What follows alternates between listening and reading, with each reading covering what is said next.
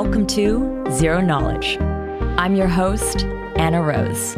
In this podcast, we will be exploring the latest in zero-knowledge research and the decentralized web, as well as new paradigms that promise to change the way we interact and transact online.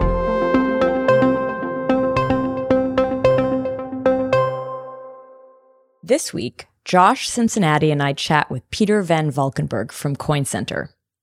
Coin Center is a nonprofit research and advocacy group focused on the public policy issues facing cryptocurrency and decentralized computing technologies.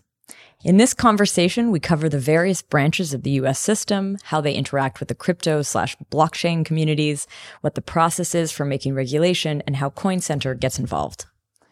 But before we start in, I want to say thank you to this week's sponsor, the Interchain Foundation. Interchain Foundation is a group focused on the research, development, and promotion of open, decentralized network technologies like Cosmos. Cosmos is a decentralized network of independent, scalable, and interoperable blockchains. It focuses on scalability, sovereignty, and usability. Now, one of the most recent developments in the Cosmos ecosystem is the Stargate upgrade. Stargate is the largest Cosmos upgrade to date, enabling blockchains to connect with one another using the fast standardized protocol for inter-blockchain communication, or IBC. We've actually had Chris Goes on the show, I think last year, to talk about IBC, so I can add the link to that in the show notes if you want to find out more. So the ICF is currently looking to fund projects that want to develop in this ecosystem. If you're looking to develop on the Internet of Blockchains, submit a funding application to the Interchain Foundation Grants Program at apply.interchain.io. I've added the link in the show notes. And the deadline for this is February 14th. A bit of a side note, I'm actually a member of the ICF's Technical Advisory Committee and help to give follow-up feedback on these grants. So if you're submitting and your grant gets through selection, I should get a chance to see it as well. So thank you once again to the ICF for sponsoring this episode. Now here is our interview with Peter from Coin Center. So today, Josh Cincinnati and I will be chatting with Peter Van Valkenburg, who's the Director of Research at Coin Center. Welcome, Peter. Yeah, thanks for having me, Anna. Josh? Yeah, great to have you on, man.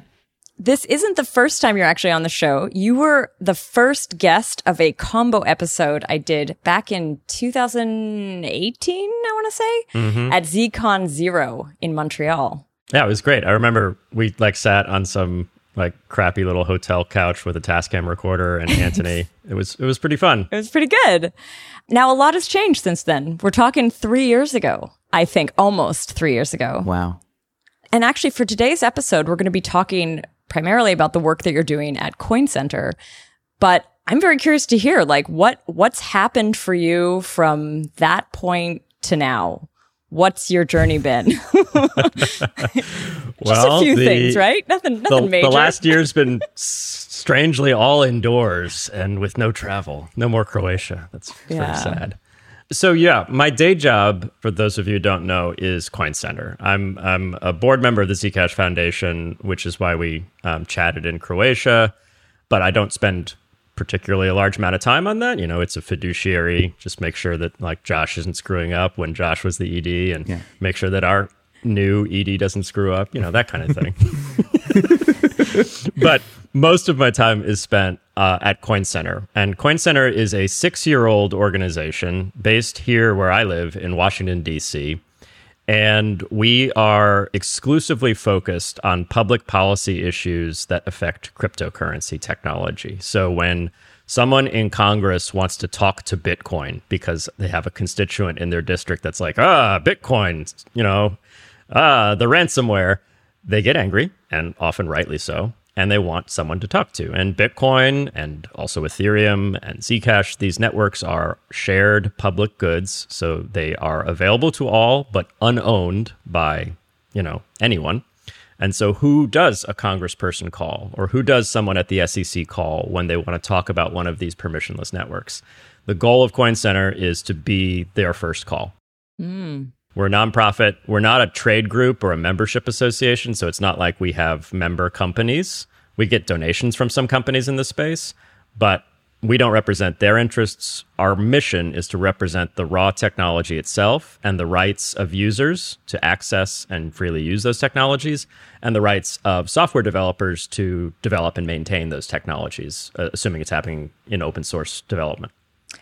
In that case, in the case of Bitcoin, this makes absolute sense because it is so very decentralized. There is no particular leader. But in the case of some of the other networks you mentioned, like there is a foundation often associated with them. So like that actually has the founder and the people who originally created it, they're around, they're known. Do you still fill a role for those other networks? Yeah. It's important not to be too pedantic about these distinctions. Decentralization is always a spectrum, right? And there are projects with sort of like more granular contributions and projects with more lumpy contributions. As a general litmus test as to whether something fits within our portfolio of things that we're interested in representing to government and defending from, bad policies in government, the litmus test would be something like it has to be, fully based on open source software. So we're not going to go out and talk about some proprietary protocol that's developed by a consortium of banks, and the software is not, released to the general public under common open source licenses. And we're also not interested in repping permissioned blockchains. We don't have any issue with that technology. Like, I don't think it's bad technology.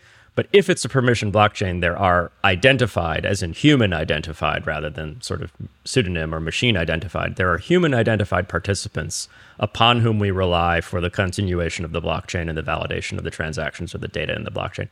Those people can speak for that tech.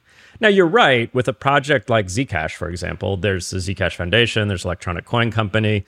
They can talk to government, and I'm sure they do, but they don't speak necessarily for the rights of the users of those networks, and they don't speak necessarily for individual miners or unaffiliated software developers on those networks.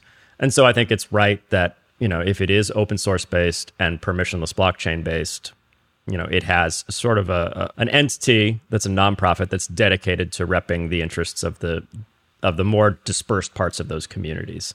So, yeah. Yeah, I for one think just knowing what I know about the people in the past that have supported Coin Center and the work that you've done, it seems to cut a clearer line through many what you might consider even tribally opposed crypto communities. So I think from my perspective, there does seem to be this recognition that there's a common shared ground for this kind of advocacy and communication channel to regulators. Yeah. One metaphor we use to help people who are internet native, but maybe not crypto native, understand the work that Coin Center sets out to do is by comparing ourselves to the Electronic Frontier Foundation, which I'm almost nervous to do because they're my heroes, and I hope I'm living up to that comparison. But, the EFSF was founded back in the 90s by greats like John Perry Barlow and amazing technologists and lawyers who felt that the internet was going to be this technology that would provide massive benefits for human society, for human dignity, individual agency, things like that. And I think they're right, although it's gotten more complicated than any of them or us could probably have imagined. And it makes sense that the EFF was there. It's not like a trade association. Like Google is not a member of the EFF necessarily. It's not like Facebook and the ISPs that are the constituents they represent. They represent the internet itself as a broad-based protocol that has a lot of different moving parts, many of which are built for profit. But the thing as a whole, the system as a whole, is this open resource available to all. And we think of permissionless cryptocurrencies as this open resource available to all. And we then are self-appointed guardians of that shared and common resource, of that public good. So you mentioned that Coin Center was actually founded 6 years ago. Were you part of that original group, or was it done? I'm old. I'm old too. I mean, to be really accurate, Coin Center is even a little older than that in spirit. So Jerry Brito and Robin Weissman, our executive director and senior policy counsel, respectively, who are incredible people, were sort of going door to door informally in the halls of Congress 7 years ago or even 8 years ago. And a few cryptocurrency enthusiasts and people who wanted to see more mature representation in government reached out to them when they were at their respective organizations at the time and said, hey, you guys should take this show pro, if you will, and dedicate an organization just to the work you're doing to represent Bitcoin and technologies like it to government. And so that's when Coin Center was sort of formally incorporated. But Jerry and Robin had been doing this work for years. Who now is the team? Like it's changed, it's grown, it's yourself and these are kind of original founders. So the team actually hasn't changed much. As I said, Jerry and Robin were doing that work before Coin Center was officially founded. And then Coin Center was officially founded 6 years ago. I was hired as the director of research not too long out of law school to make some of my colleagues at NYU jealous. Like, this was my first job out of law school, and it's the best job I've ever had, and I don't intend to leave it ever, and I'm super happy. I didn't have to do, like, a stint as a tax attorney or something like that. Not that there's anything wrong with tax attorneys. But so, yeah, I was hired as the director of research, which is this amazing opportunity that Jerry, the ED, gave me because especially 6 years ago, but even to this day, the legal questions surrounding applying existing laws or developing new laws that could apply to cryptocurrencies are the hardest and most open-ended questions in all of legal academia, I think. So it's sort of like, I hope I'm doing well with this great gift, but it is a great gift to have such freedom to do research into all areas of law. So we look at constitutional law, First Amendment speech rights, Fourth Amendment privacy rights. We look at administrative procedure law, like the recent FinCEN rulemaking and whether they were following the strictures of the Administrative Procedure Act and just the way they announced the rulemaking and the period of time they were accepting comments, whether it was sufficient. We look at financial regulatory law, both from an anti-money laundering standpoint, which is all of the KYC requirements, which I sometimes prefer to use the word financial surveillance rather than anti-money laundering because it's less euphemistic and more honest. It's about warrantless data collection. We look at consumer protection laws, so like state licensing for money transmission businesses to make sure that people don't run away with people's Bitcoins and things like that. And we look at securities laws because people started selling new tokens as if they were some sort of promise from a developer to make people rich, which is kind of a colloquial definition of a security. So, like you can build the most incredible, elegant, and terrifying law school exam hypos from this technology because exams in law school are all about issue spotting, right? When you come out of the exam, you talk with your friends and you're like, did you spot the tort law issue or the contract law issue? And someone else is like, that was all about administrative procedure. And everyone's like, oh God, I didn't mention all of these.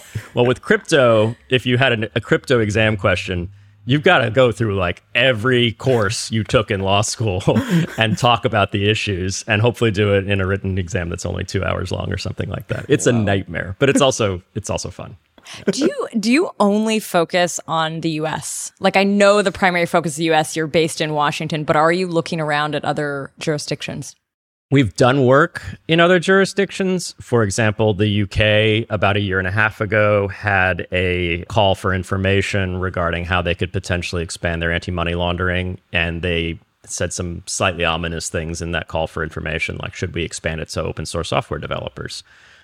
Obligations for open source software developers to build their tools in certain ways that enable surveillance or things like that. And that is right in our wheelhouse of things we don't want to see in the world as far as government policy is concerned, because it will not work and it will be very bad. So when something very bad happens overseas, we'll reach out and either work with competent lawyers in the jurisdiction, or we'll submit a comment or a letter from Coin Center as this, US-based organization with some experience weighing in. But generally speaking, we're all US attorneys. We're all, educated here, and we can have the biggest impact here. And that is both good because American policy can affect Americans, but also good because American policy ultimately gets exported to a lot of the rest of the world through intergovernmental organizations like the Financial Action Task Force, which takes our anti-money laundering policy and applies it to the rest of the world, or other international standard-setting bodies. So if we can make a big difference in the US, it's probably the easiest way to make a big difference globally. Not to be jingoistic, but that's how the US still works. But I'm wondering, like, would you say that there's also an influence from outside? Like, if some like really novel and smart regulation is passed in the UK, say, like, would you take that and try to champion it within the U.S.? Or is that even what you do? Like, would you bring things, or are you more reflective of what's already happening? So when you start studying comparative legal analysis, which is like a nightmare of a body of courses in law school, you realize that like there's a lot of path dependency in the law. And for software developers, which might be most of your audience, this kind of makes sense. It's like once you start writing a program in a certain language and the idiosyncratic nature of that particular coding language, it's a hell of an effort to port it to something else, right? Because a lot of it doesn't even make sense unless it's in the context of where it was born. And U.S. law is very unique, and the U.S. regulatory system is very unique. So the policies that we develop are in part path dependent on the way our system has evolved. Our system has evolved with a lot of respect for constitutional rights, which is great, but also with a deep fragmentation between state governments and federal governments, and even within the federal government between subject matter specific agencies. So whereas the UK, and this is how I'm bringing it back to your question about UK policies, the UK has the FCA, the Financial Conduct Authority, and Her Majesty's Treasury. And they kind of, it's just so badass to say Her Majesty's Treasury. And the two work very closely together. They're unified effectively when it comes to policy about financial regulation. And they deal with financial regulations that include anti-money laundering concerns, so-called market integrity concerns, but also include securities regulation, like whether people are being sold fraudulent shares of a publicly traded organization or something like that. And they also do the commodities derivatives laws and things like that, to the extent the UK has laws that govern those transactions. In the US, that alone is three separate regulatory bodies. It's the Securities Exchange Commission, the SEC, Commodities Futures Trading Commission, the CFTC, and FinCEN, a subdivision of the U.S. Treasury. And none of those organizations even do the chartering of banks and things like that, which the FCA also does. That's the OCC or the states, which can also charter state banks that can then operate federally. Man. So it's like the FCA can, like, with this sweeping wand, like Her Majesty's Treasury can just be like, this shall be Bitcoin policy. In the US, it's like, okay, you got to get 52 states and territories on board and 8 different executive agencies at the federal level to have a unified approach. And that just doesn't happen, which means we'll always have a fragmented approach, which can be bad. It means, like, if you want to hold people's Bitcoin, you have to get licensed in 53 states and territories rather than just one license in the EU or something like that. Mm-hmm. And it can also be good sometimes, though, because it means that without a coordinated response, if there was to be a coordinated response to do something bad, the lack of a coordinated response in the US is an impediment to that, you know? The inconsistencies and that fragmentation, I'm wondering if you think whether any of the, like, if that didn't exist in the US, whether there would have been as much development in the cryptocurrency industry for, like, the first, 5 years after Bitcoin became an open source project, for example. You're asking if it was if the government response was less fragmented, would there have been less development? Yeah, like, would there have been more fear of a sort of enforcement? Because I mean, I'm just thinking about the rhetoric that one would read on the Bitcoin talk forums, right? And seeing the ascension of some of these assets. I just wonder to what degree, not that it's primarily not that development is primarily based in the US, but I think that there's something to be said about the good side of that fragmentation, that it takes a longer time for regulations to catch up. And by the time that they do, the innovation will have maybe been allowed to happen. And then there can be a more sensible regulation. Sensible regulation, yeah. Yeah, I think there's an element of that that's definitely true. Mm-hmm. But it's also worth pointing out that in some areas, the U.S., despite having a more fragmented regulatory system, was on the vanguard of imposing rules and regulations onto this technology. One thing that's always bothered us at Coin Center is when people go around saying, like, Bitcoin, the unregulated cryptocurrency. Our response is, well, no, actually, it's pretty heavily regulated and has been for various purposes since sometimes as early as 2012, 2013. So FinCEN, the U.S. regulatory agency that focuses on anti-money laundering regulations, like suspicious activity reporting and know your customer rules for money transmitters, they issued guidance in 2013. They were one of the first agencies globally, let alone within the U.S., to say anything about Bitcoin. They said, look, if you are moving people's Bitcoin around for them, you are a money transmitter, just like PayPal moves people's dollars around for them, assuming you have control of the money. And that's very reasonable, but it took a lot longer in Europe to reach a similar conclusion. And I think the reason for that is not that the US is fragmented, but that also we have flexible rules. So there's another comparative legal analysis distinction you can draw apart from federalism and fragmentation, whether it is a civil or a common law jurisdiction. And civil law was like French and Louisiana here in the US, which is super That's what weird. it is. It's in Quebec as well, in Canada. Right. That's right. Where it's all about the code. It's all about what was written down by the legislature. And judges, and to a lesser extent, but also true, executive officials, they're allowed to interpret what was written down by the legislature, but they're really not allowed to make it too flexible and to bend it too much to fit things that the legislature didn't imagine it would fit to. In common law jurisdictions, there's this tradition of judge-made law, where there might be something that a statute says about some behavior, like the height of a curb should be 5 inches, and if it's below 5 inches and somebody trips because it was too small of a step to expect, then there might be liability. But a judge can also take that rule and, through the common law process, evolve it. So create different standards of liability case by case and leave a record of that opinion. And this creates this flexible standard. You're like, yeah, the curb was too short, but it was well illuminated and there was a sign. So actually, there shouldn't be liability in this case. And then the next judge will say, okay, this one was well illuminated, but there wasn't a sign. So what will we set the rule at? And it kind of evolves in an organic process like Wikipedia or something weird like that. And that is something that's actually, I think, very good, not to be like sort of an Anglophile, because this is Anglo-Saxon common law.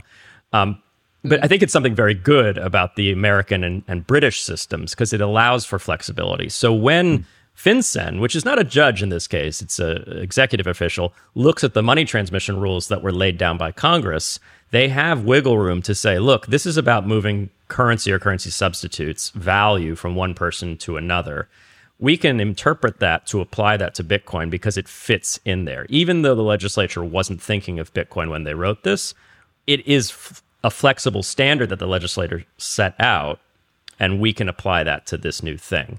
And that has, again, its benefits and its risks. It allows for early responses. It allows for sort of equity when something fits or doesn't quite fit. You can make arguments one way or the other. You're not bound by the statute. And it also creates uncertainty, which is another problem. So in securities law context, this is why people often complain about American securities laws, because we have such a flexible test for what is a security that a lot of cryptocurrencies may or may not fit into that bundle, which means they're subject to a whole different suite of regulations from the SEC. So, I think sometimes we've had earlier responses from U.S. regulators because they're able to operate in this flexible common law-like legal tradition. And sometimes we've had later responses because at the end of the day, they have to coordinate with other agencies and other states and jurisdictions in order to come to some policy decision. As you know, Peter, I have a bias of being a bit more on the cypherpunk side of the spectrum on these sorts of things. And I'm maybe not the biggest fan of any kind of regulatory action a lot of the time. And what I'm wondering is, from your perspective, there's obviously, I think there has been positive engagement with regulators on the part of Coin Center. Obviously, you guys are doing tremendous work. But I am wondering your own personal opinion, going back to the technological development over the last 5 or 6 years, and especially, on this being the Zero Knowledge podcast, the kind of privacy and scalability improvements that are being pioneered by these new ZK systems suggests that, one day it will be possible to have a private, decentralized exchange of equity-esque assets on blockchains that, literally cannot be surveilled upon because of the cryptographic primitives and systems being used. And I'm wondering, to what degree you feel like, how are regulators going to face that? What responses will they have? And is it possible that this technology will eventually evolve to a kind of escape velocity where, my own personal maybe cypherpunk dreams might come true, but it might be a bit of a nightmare for people trying to draft legislation and the like. Yeah.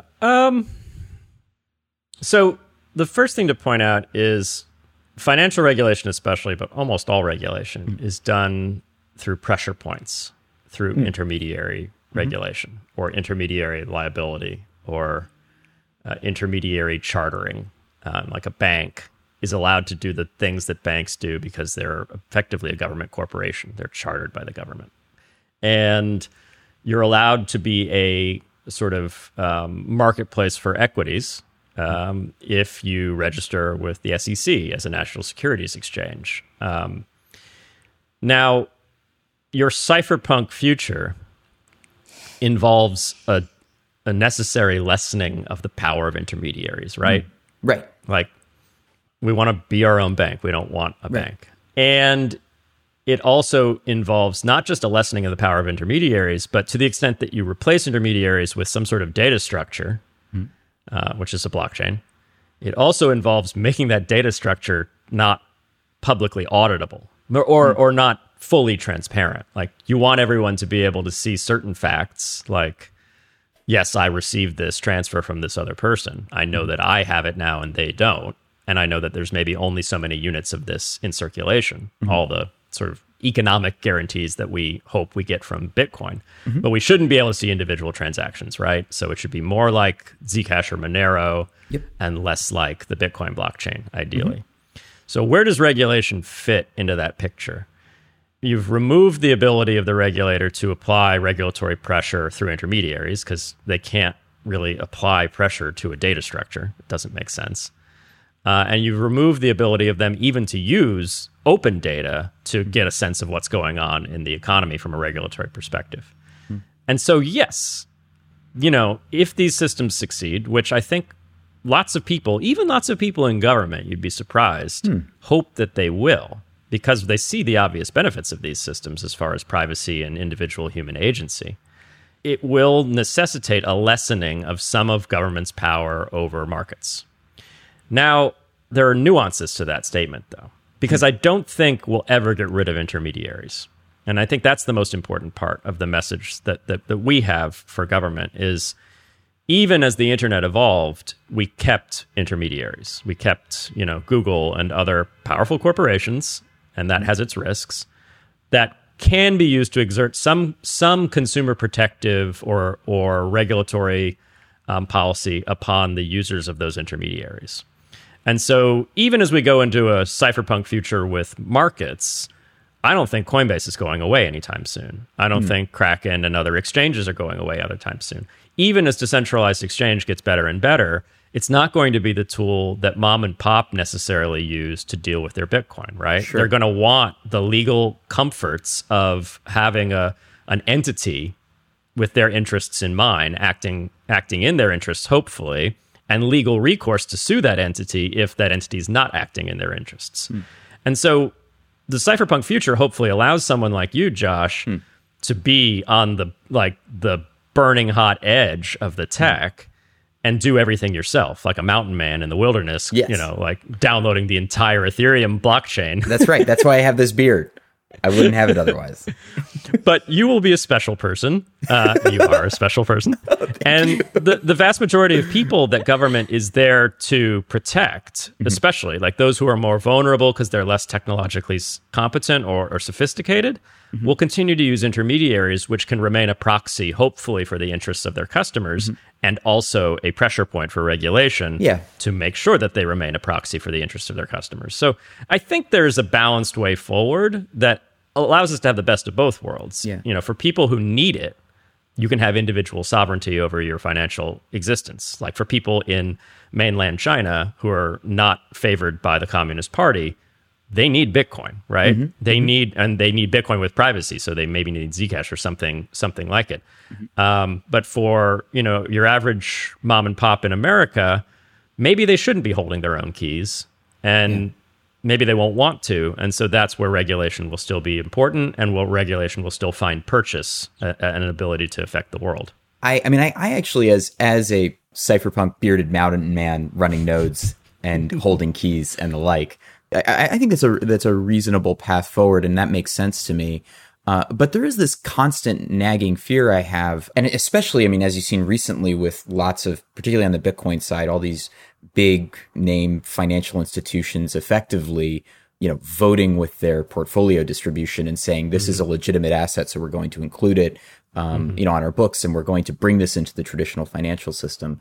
I think in the world that you portray, I definitely feel like as long as the mountain men can have their exit option, then it is a good path forward.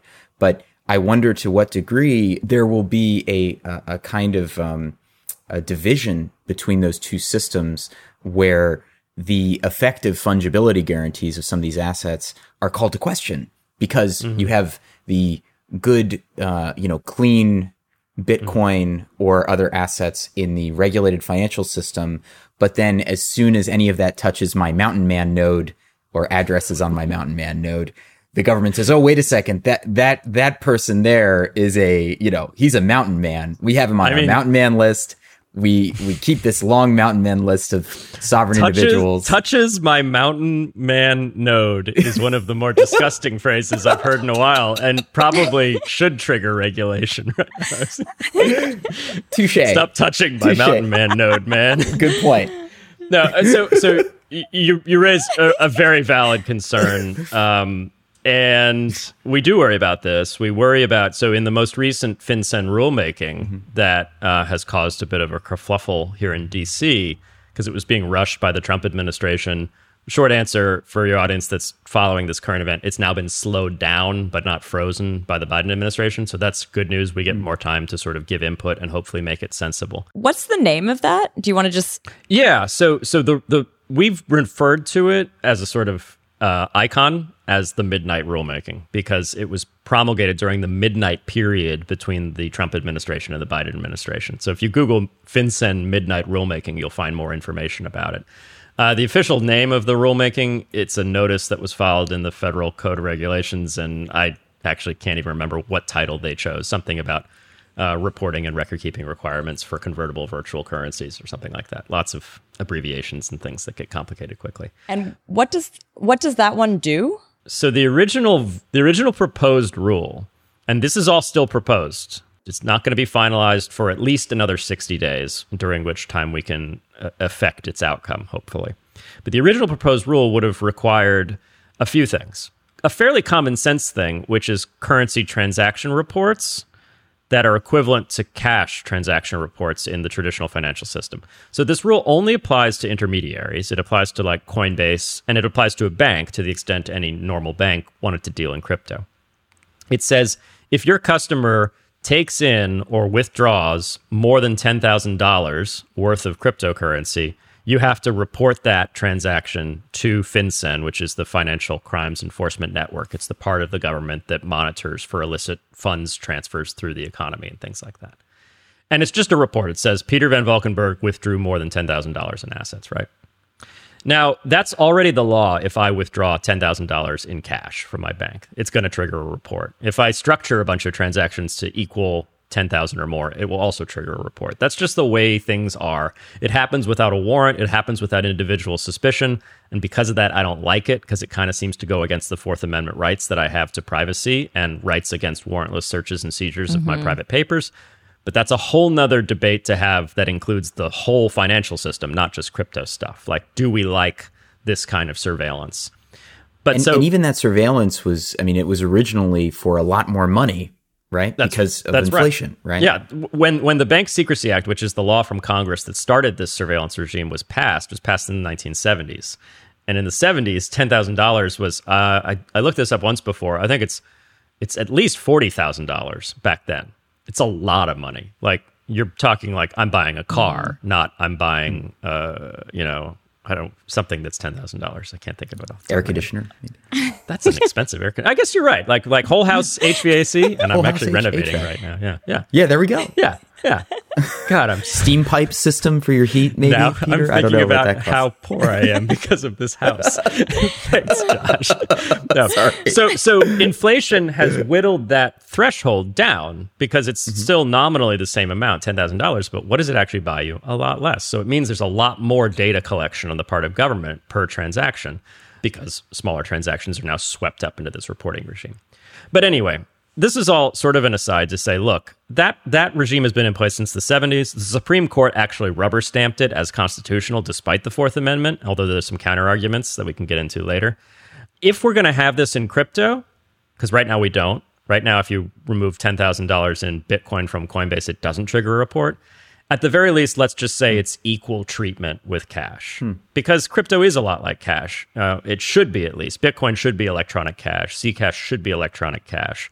And so the same reporting requirements for regulated intermediaries makes sense, as long as they're not more burdensome or more invasive of people's privacy than the reports that already exist for cash. So that part of the rulemaking, I don't love because it still is warrantless surveillance, but I don't hate it because it's parity with traditional financial systems and with cash withdrawals. The other half of this rulemaking is the really problematic one, which gets back to, Josh, what you were saying about fungibility and a bifurcation between the mountain man crypto land and the, Grayscale or Bank of America crypto land, the institutionalized crypto land.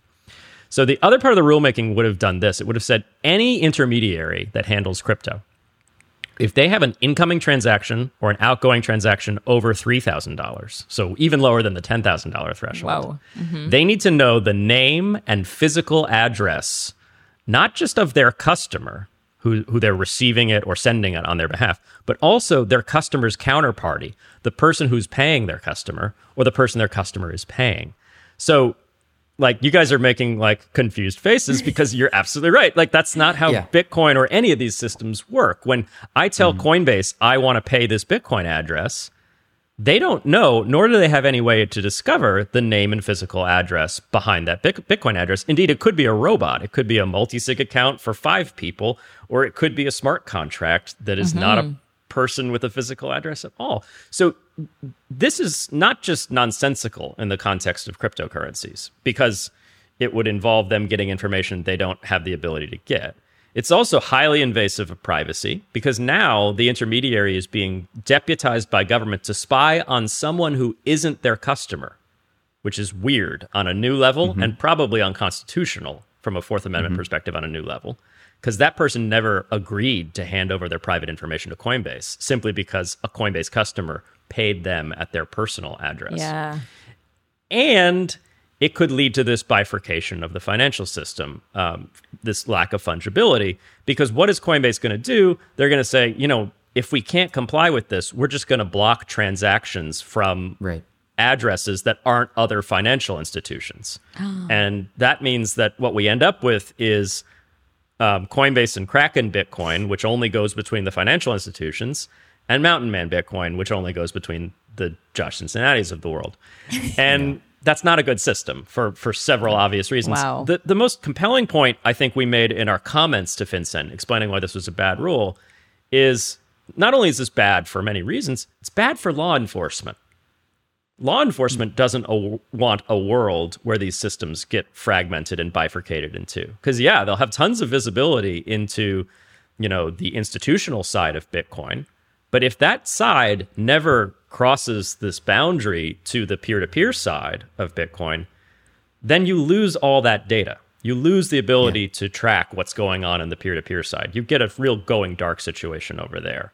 And so I think that's a compelling argument that this isn't even something you'd want for your purposes as a surveillance organization, as a financial data collection organization. This is just bad for everyone. And the bright side is it looks like this rule is getting slowballed now. It's not this rushed process over the Christmas holidays that it originally was when we first started fighting it. And I think there are reasonable people at FinCEN who now with a longer process can have their voices heard and say, look, we should just have parity with cash. We shouldn't be going for this extraordinary requirement that would break these technologies. Would you, out of curiosity, because I fully agree with your your statement that the original BSA laws is borderline unconstitutional, and that ultimately that law has enabled so much financial surveillance. If let's say if FinCEN does create this parity to cash, would it be within CoinCenter's purview to fight to change the cash policy there, or do you think that that's sort of the role of another organization to work on that? So, I would want to, but this gets into something that's increasingly an issue for us. There are things about the world from a crypto policy standpoint that exist solely to cryptocurrency, right? Sure.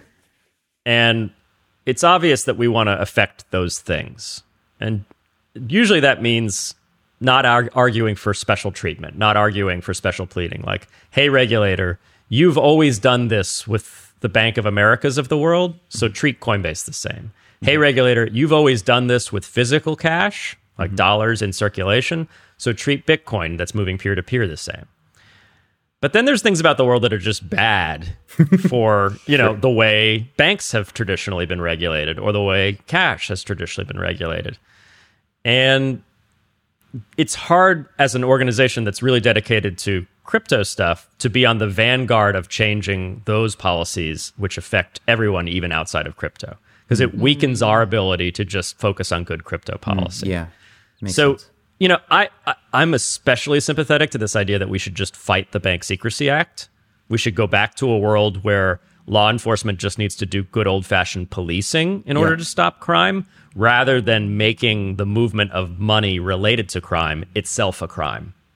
Because that gets Orwellian really quickly. Yeah. But there's also areas where, like in the securities law context, and this is, I'll go into this briefly because I think it's instructive of this problem. Lots of people in the crypto space want to be able to raise money to fund projects that have tokens, right? And they want to be able to promise tokens to fund the development of those tokens. And that's seen as an innovation in this space by some, and by others it's seen as like sacrilege, like, no pre-mine, no pre-sale, fair distribution. Anyway, there's religion here, and I don't want to get into that. But for the people who want to raise money on a promise of a token, they see the SEC getting involved here and charging them with things like unregistered securities issuance as an attack on crypto. It is not an attack on crypto. Because that law, which says you can't promise people things that are going to make them rich without registering with the SEC, is not crypto specific. It applies to anyone promising future value to investors. And so your problem isn't with the way people are treating crypto, the way the SEC is treating crypto. Your problem is with the way the securities laws have been drafted in this country since the 1930s. Full stop. And it doesn't matter if you're selling like a paper token or a digital token or a paper stock certificate or a digital stock certificate. Your problem is with securities laws.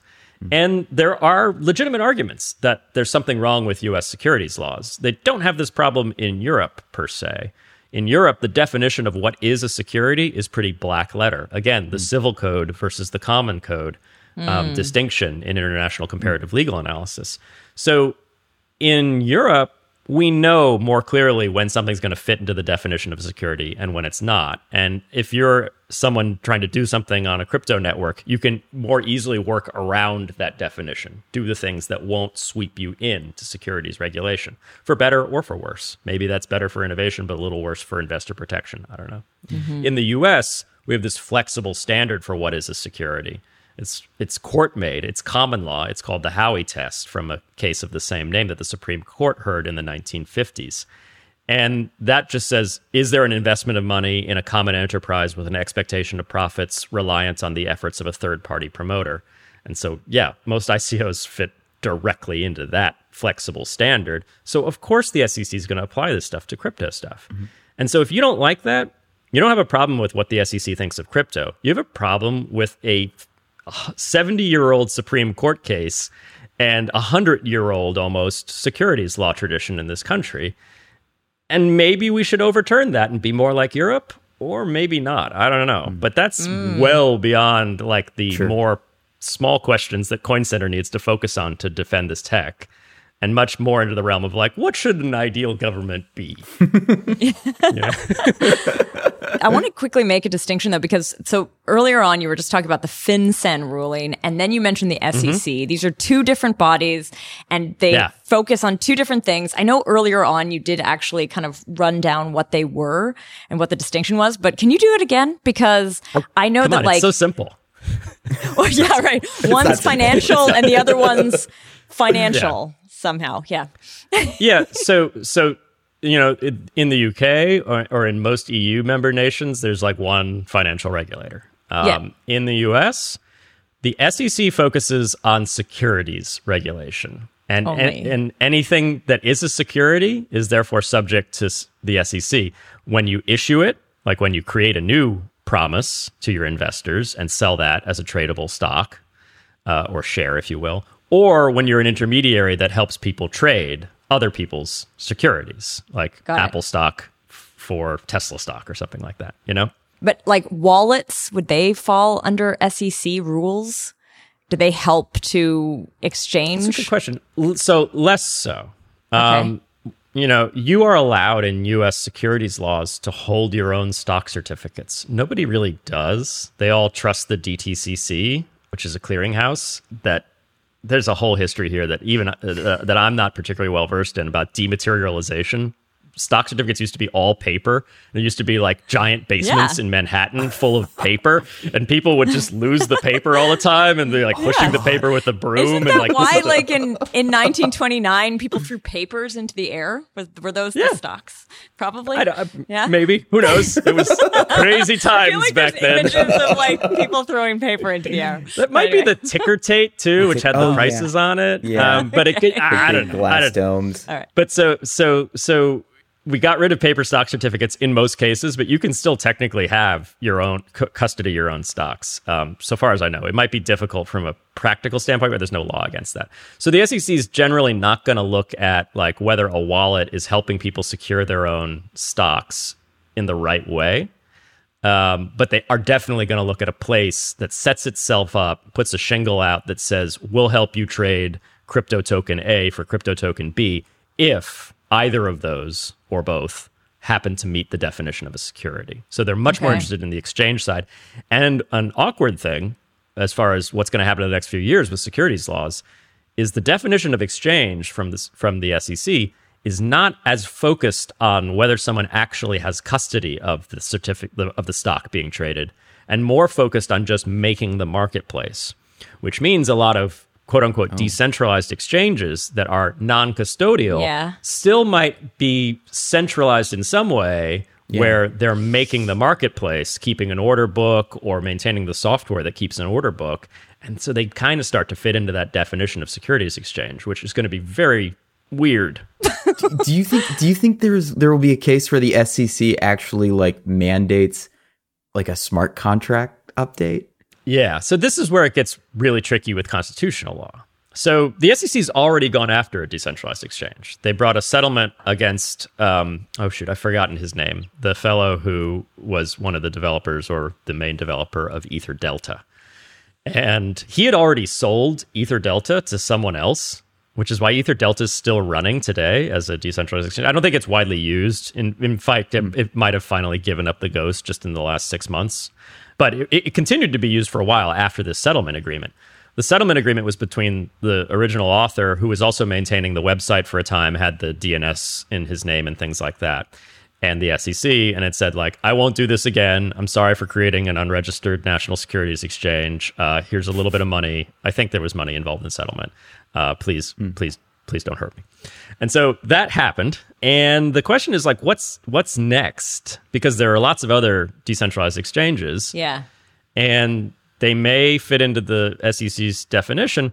Now, a lot of them might be able to be okay if the centralized parts of their systems, like the person who registers the DNS or does other things, really genuinely intends their DEX only to be used for non-securities trading. Because that is okay. You're allowed to set up a marketplace where people trade oranges and apples. Yeah. Those aren't securities. You're allowed to set up a marketplace where people trade Bitcoin and Ether, because those are almost certainly not securities, even according to the SEC itself.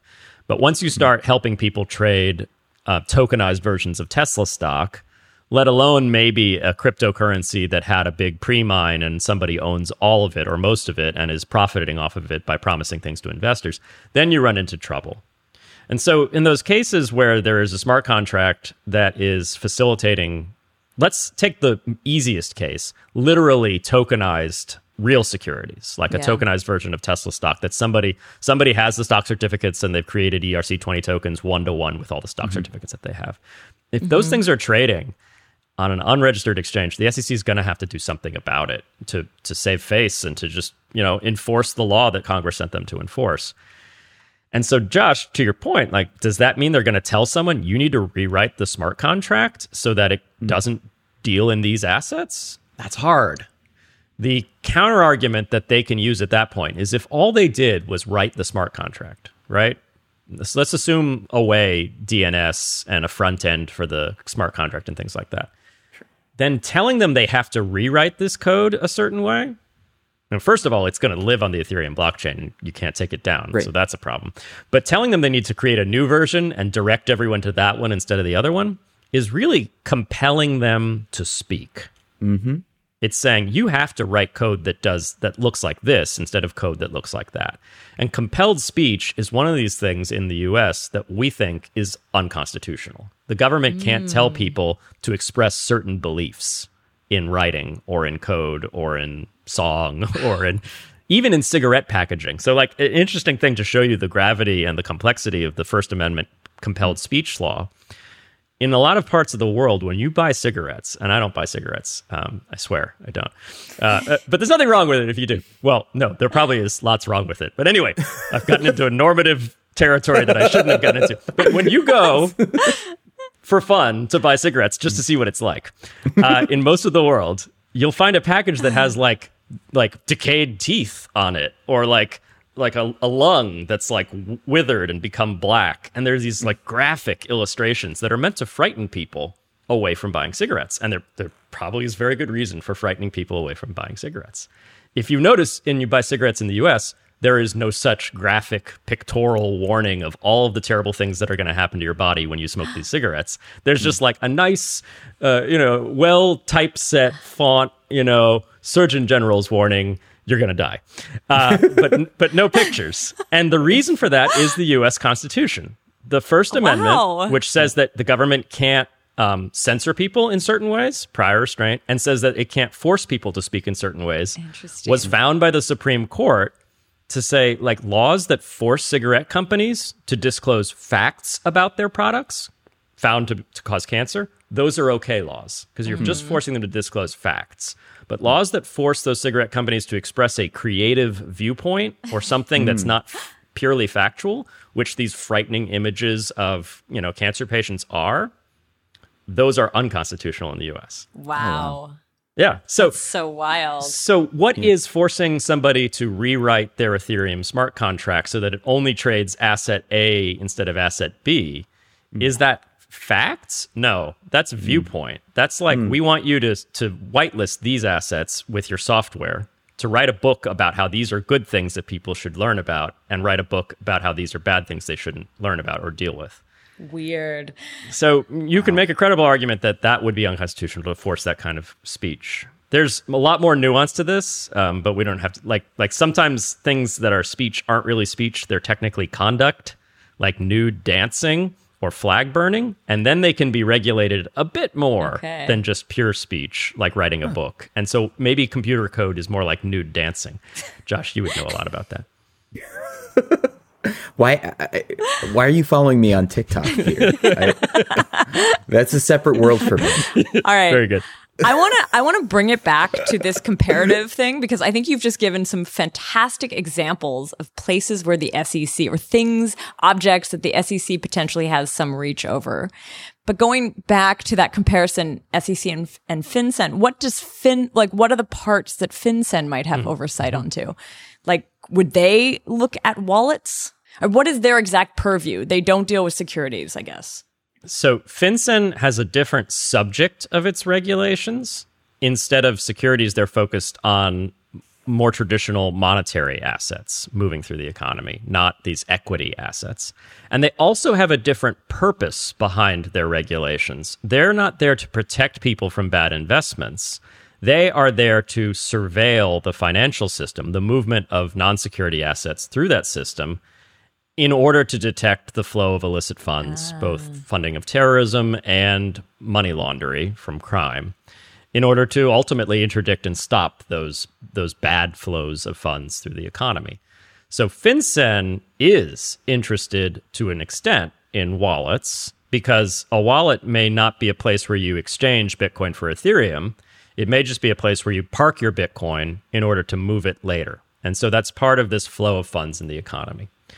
And FinCEN has, to this date, been very good at narrowly interpreting its rules to avoid too broad coverage of their regulations beyond obvious intermediaries.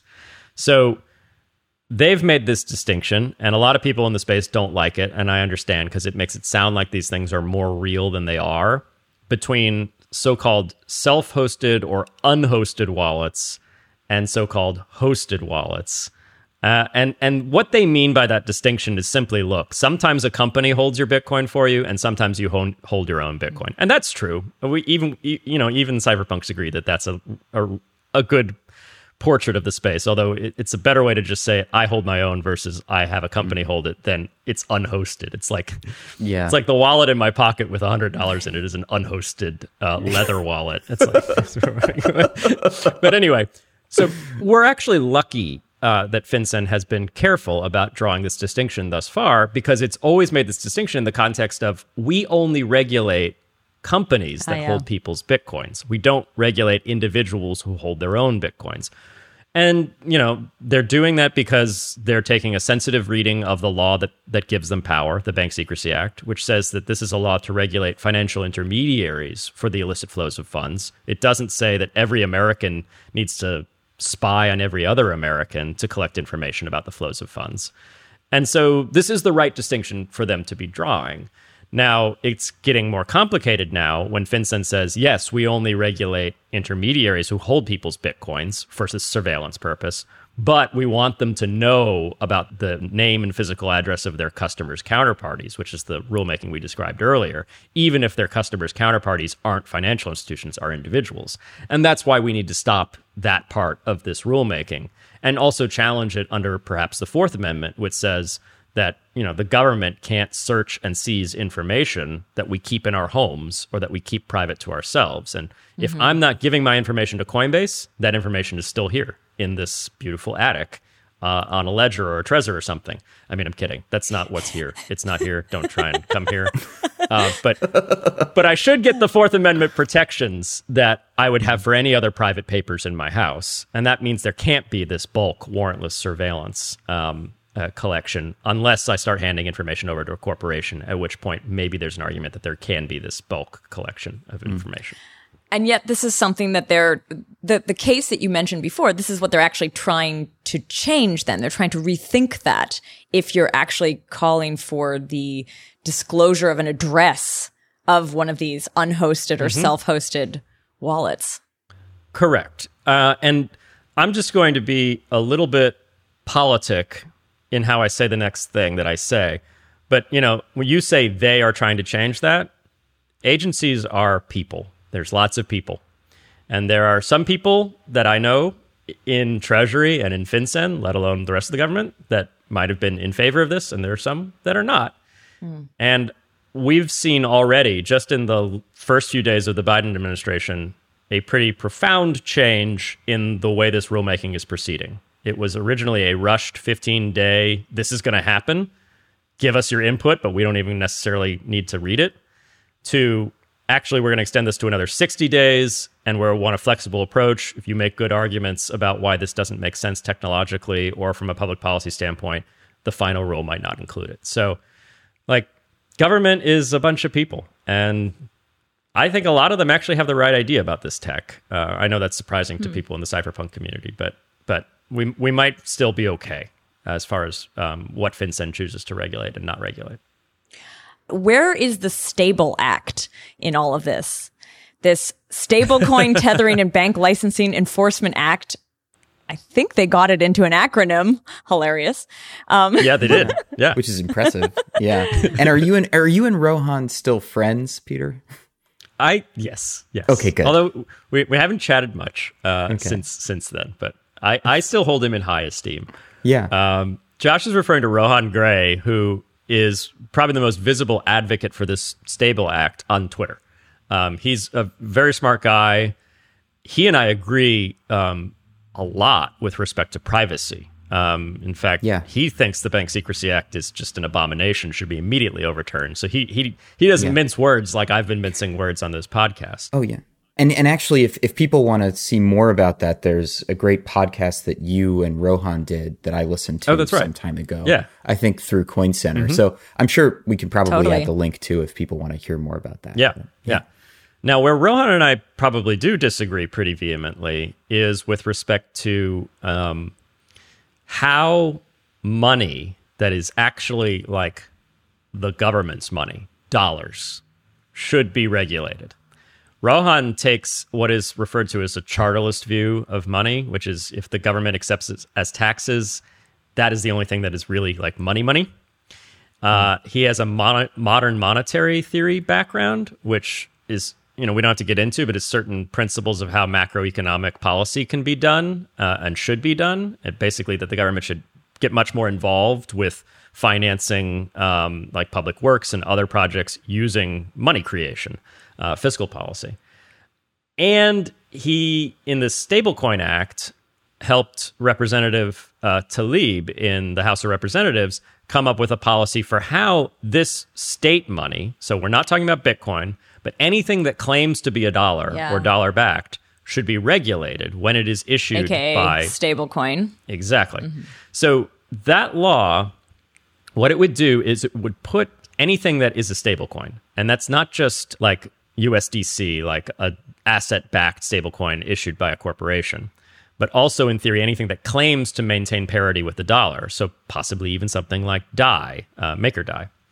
Anything that claims to be pegged to the dollar shall only be issued by a Federal Reserve Bank. So it would put all of that activity into the exclusive purview of the banking regulators, of the Federal Reserve and maybe the OCC and state banking charters. So not FinCEN and not the SEC, to answer your question, the other suite of federal regulators that focus on banking, but not financial surveillance and not equities. I see. Yeah. And this was something that, for obvious reasons, was very controversial in the crypto space and that Coin Center spoke out against. It's still only a bill that was introduced in the House last legislative session. So it could be introduced again this session, but this is nowhere near becoming law. That said, it's from a Democratic representative in the House, and the Dems now control the House and the Senate and have the presidency. So there's a slightly better chance that something like this could become law, but this is still very speculative. And quite honestly, it's coming from the left wing of the Democratic Party. Rashida Tlaib, she's very vocal about the need for very strong consumer protection regulation with respect to the financial system. And there are good reasons for that. But this is not necessarily the mainstream of the Democratic Party. So that's all to say this is still very remote. This might not become law.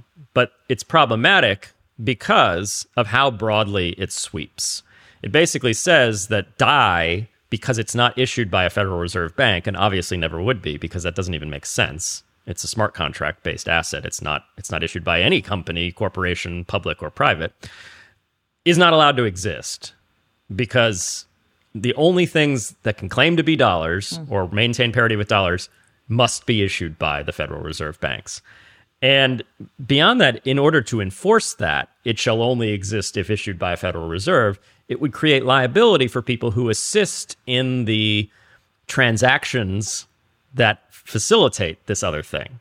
So if you were, in theory, a miner or a staker on Ethereum, and you promulgated or even just relayed a new block on the Ethereum blockchain that includes a DAI transaction, you have, probably without knowing it, because you probably didn't look at every transaction in your block, facilitated this transaction, which is not supposed to happen anymore because it's a transaction of a dollar-based asset that doesn't come from the Federal Reserve.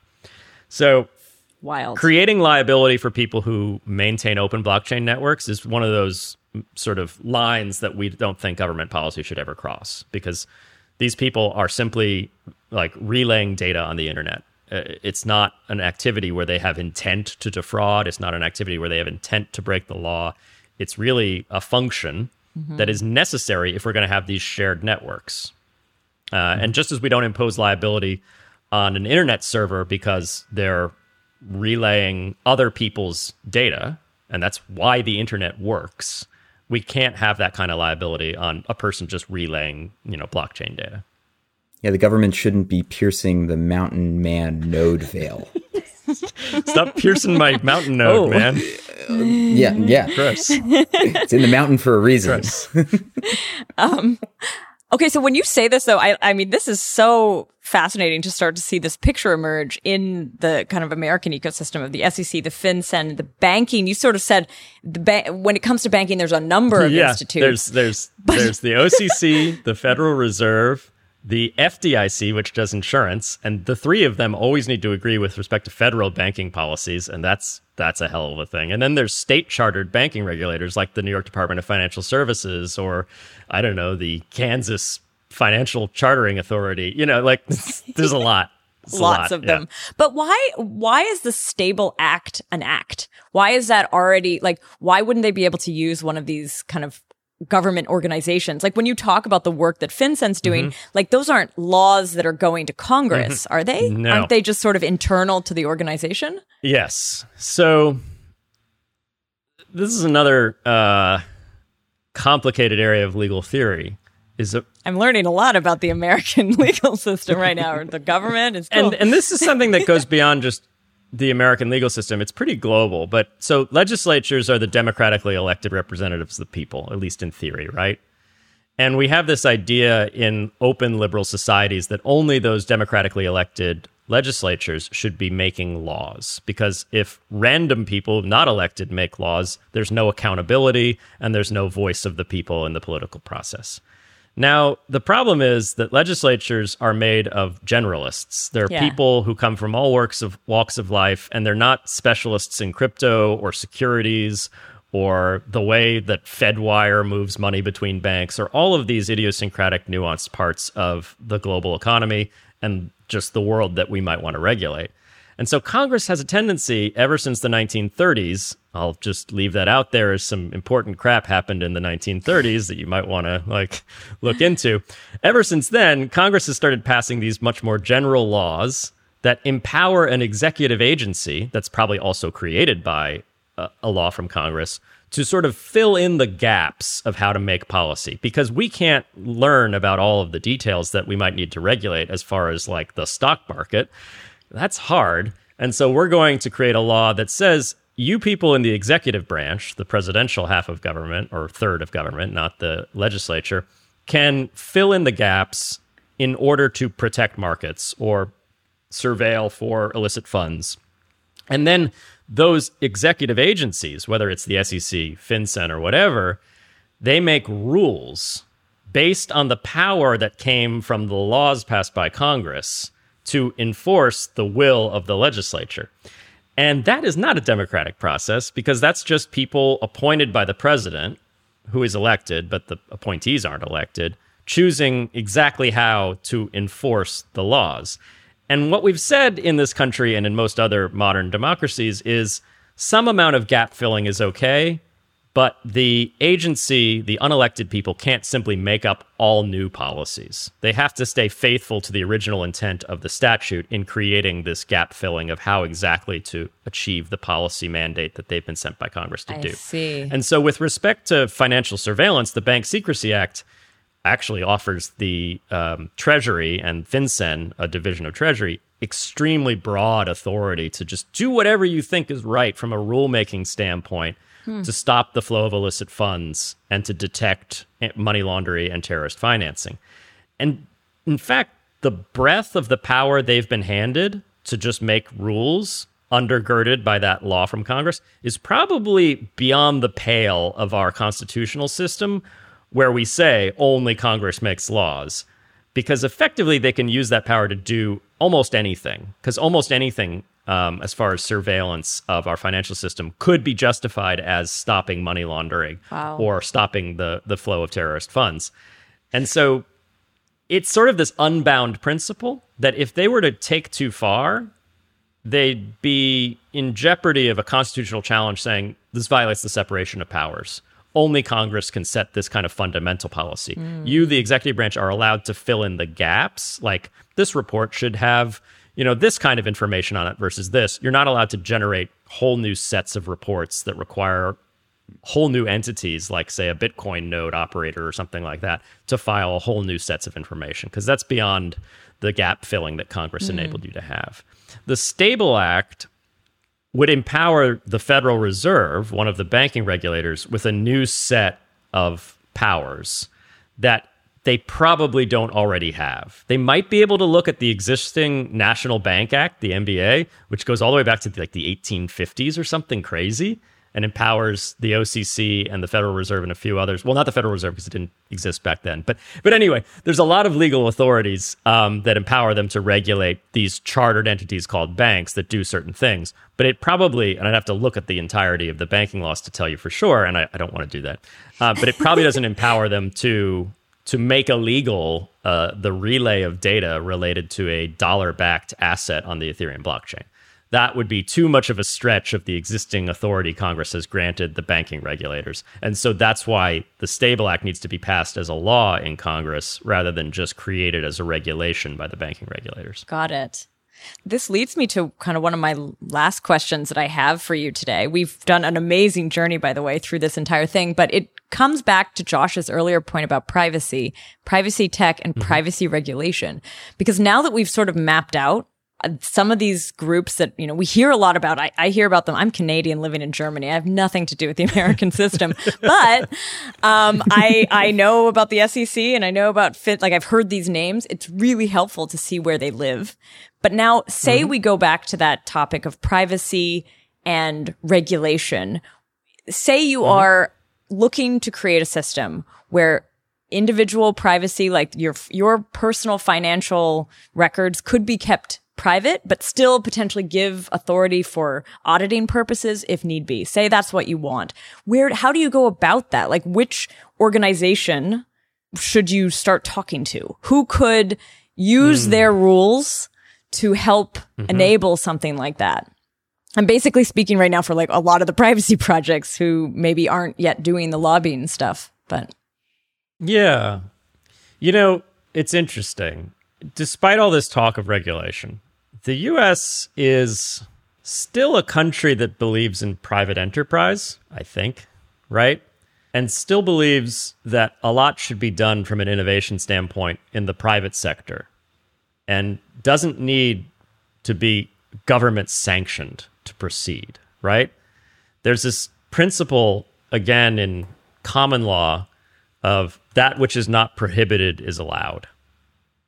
Because you don't want that statement to be reversed, because then you have to ask permission whenever you do anything, right? You should be able to assume that if there isn't a law specifically outlawing what you want to do, you're allowed to do it. And so, it's tough because we've ended up with this mess of financial regulations. And there are still gaps that allow for innovation, and those gaps are critically important. And that's like Bitcoin fit into that gap. There was no law that said that you can't create, it would have been quite the omniscient legislator who would have seen Bitcoin coming before it existed and said, you can't create a blockchain of hash-linked transactions that would be based on proof of work in order to solve the civil problem. So the brilliant people out there, and if you want to do brilliant work, you need to become good at finding the gaps and building in the gaps. And that's sounds uncomfortable and awkward because you're going to need a general counsel or some friend who claims to know the law and isn't a general counsel, but hopefully he's right or she's right, telling you you could try going here, but don't go here. You're going to get sued and you're going to get ruined. But that's still, I know this sounds bad. That's still better than China. Like, I don't mean to be, to just call out a whole nation of millions of people, but the Chinese government, not the people, is the reverse. There, you can't start a business without being or having a member of the Communist Party in your inner circle effectively sanctioning what you're doing. If you try and do that and do something that the Communist Party of China doesn't want built or doesn't want changed, you will be in a world of hurt. You will lose access to all of your power from the ability to transact or the ability to just move freely within the country. And so, like, there's lots of talk about China's building a new central bank digital currency, right? And there's even some level of detail as far as the technical architecture of all that. But, like, honestly, that's the wrong approach. We should not be hoping that American innovators get jobs at the Federal Reserve and then the Federal Reserve issues a new digital dollar. Even folks at the Federal Reserve agree that that's not the way we do things in America. We should have companies that are experimenting with this tech, either from a centralized standpoint, like USDC, or from the glorious, like, truly American, rough and ready, I'm just going to do it myself, make a smart contract in Ethereum, make or die type world. I don't know if those guys are mostly European. They might be. Yeah, I think they're European. Something American about the approach. There's still something kind of like core to the American experience there as well, because it's a little bit like there's something missing. I'm going to build it. Yeah. Like the frontier, the electronic frontier, if you will. And if these systems get battle tested, doing things that are somewhat toy-like, and granted, actually, some of these things aren't very toy-like anymore because they're moving billions of dollars. One day, I do not think it's unrealistic if we continue to have somewhat enlightened politicians, and that statement is giving me pause. But that American regulators might at one point say, okay, I see we have these options. We have these options with respect to KYC and AML, where there's now self-sovereign identity because there's identity systems built on open blockchains, and we can use that to tokenize identity and, credential people, but do it in a private way that respects their dignity and doesn't give one corporation like Facebook the ultimate power to decide who is who. Or we could see regulators say, okay, we've got this new technology that allows, people to lock certain valuable assets and algorithmically adjust them to equate to $1. And it's going to take a long time before we get there, but maybe that should be some component of our national monetary system. And that kind of work, combining government authority with innovation and free enterprise, should be what the American system's about. It shouldn't be about convincing the Fed to use this technology or that technology. It should just be the private sector builds things and the government, regulates them by putting guardrails up, by putting safety rails up, and that's how we get the tools in the world that we want. Not that they're just descendant from some enlightened politician or Communist Party or what have you. I think that's a super useful, thoughtful answer to the question that I had about how to kind of incorporate privacy. And I wonder, I feel like that's potentially going to speak to a lot of the people who are listening to this show who are working in privacy, but also on the building front, that they need to be smart about it, but they should kind of keep going. Hopefully that space for innovation remains open. And not only in the States, but all over the world. And that more than anything is Coin Center's mission, is to preserve and to open and widen that space as much as possible so that innovation can continue. So let's just come back to Coin Center. What can someone do if they actually want to participate or be part of this work that you're doing, or maybe potentially support it? Yeah. So all of our public resources, from an educational standpoint or from a policy advocacy standpoint, we make public because we believe, and I think rightfully, that we're doing public work. We're doing work for the general good. And so you can see everything that we provide to regulators and we provide to lawmakers in Congress at coincenter.org. And if there's something missing there as far as a resource, maybe, or something that you think is not well phrased, like maybe you're working intimately with self-sovereign identity technology and you think that there should be a better explainer on our site for how that tech can be built using a particular protocol, reach out. I'm Peter at coincenter.org. If you think that something should be different, this is how we build this advocacy effort, is by bringing brilliant people in front of government to help them explain things so that government doesn't get the wrong idea. and doesn't make policy out of ignorance.